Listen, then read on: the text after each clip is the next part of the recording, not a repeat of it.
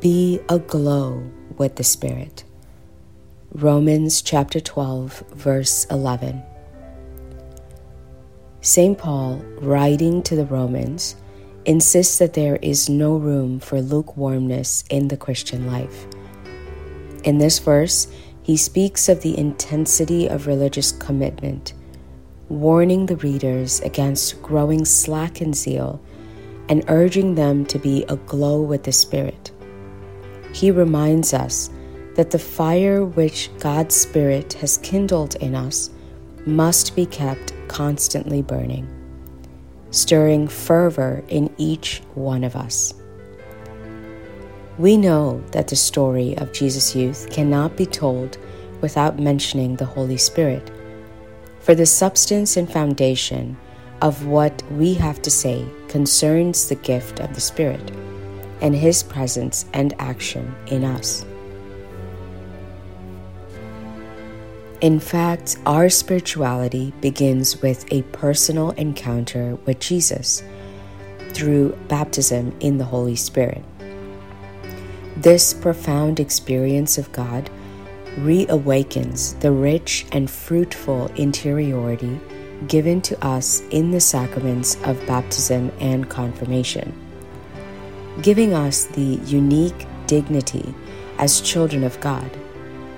So when Paul urges us to be aglow with the Spirit, he invites us to be increasingly aware of our dignity as the adoptive children in God. This is an invitation to transform our way of thinking, acting, and being in a decisive manner. The greatest spiritual awakening, which took place on the day of Pentecost, shattered the fetters of fear and awoke the disciples from slumber. They emerged from the cenacle, carrying the fire of the Holy Spirit in their hearts, went out into the world, proclaiming the message of salvation. Their active commitment for evangelization sustained their zeal and helped them to remain open to the gentle action of the Spirit. Although it is true that at times Paul concentrates solely on the Spirit's dynamic and active nature, the Spirit's influence on the action of Christians, he also brings out his influence on their being. Thus, he asserts that it is the indwelling presence of the Spirit that marks our identity as children of God. He reminds us that the Spirit of God dwells in us, and God has sent the Spirit of His Son into our hearts. We have been set free from the law of sin and death, and have received the Spirit of sonship. And as children, we can call God Abba, Father. So it is important for us to remember that the identity of a Jesus youth constitutes in becoming a Christocentric and Christophoric person. And as such, every Jesus youth, in the first place, must be persons of intense prayer, who cultivate a communion of love and life with the Lord. There is no true prayer without the presence of the Spirit within us. This, of course, requires a degree of great and vital communion with the Spirit. So when Paul urges us to be aglow with the Spirit, it is an invitation to be increasingly sensitive, more attentive to the indwelling presence of the Spirit, and to speak to the Father as children in the Holy Spirit. Without this sound spiritual basis, how could one persevere in zeal for the Lord and His kingdom? Paul also reminds us of another important quality to keep the Spirit aglow in us.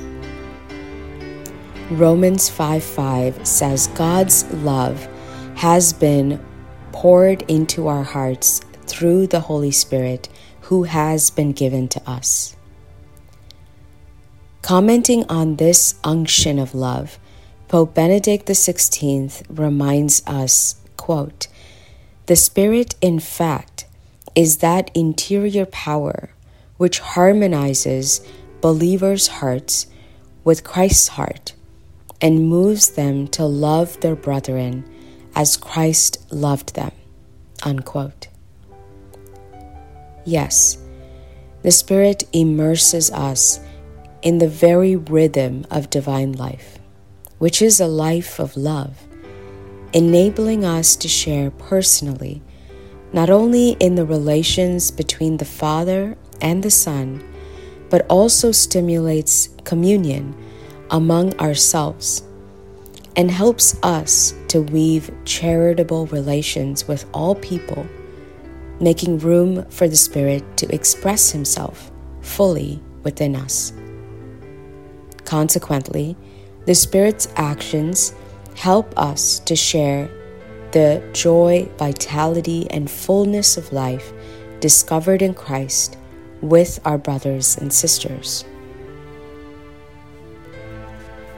The Pontifical Council for the Laity, in its decree approving the statutes of Jesus Youth on May 15, 2016, on the solemnity of the Pentecost, exhorts us to, quote, "seek holiness and to engage in missionary discipleship in our daily lives through specific apostolates, rooted in an outpouring of the Holy Spirit," unquote.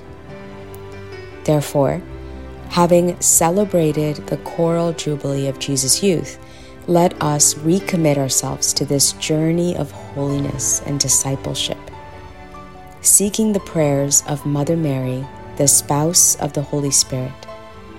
May her maternal mediation help us to imitate her as the surest way to be aglow in the Spirit.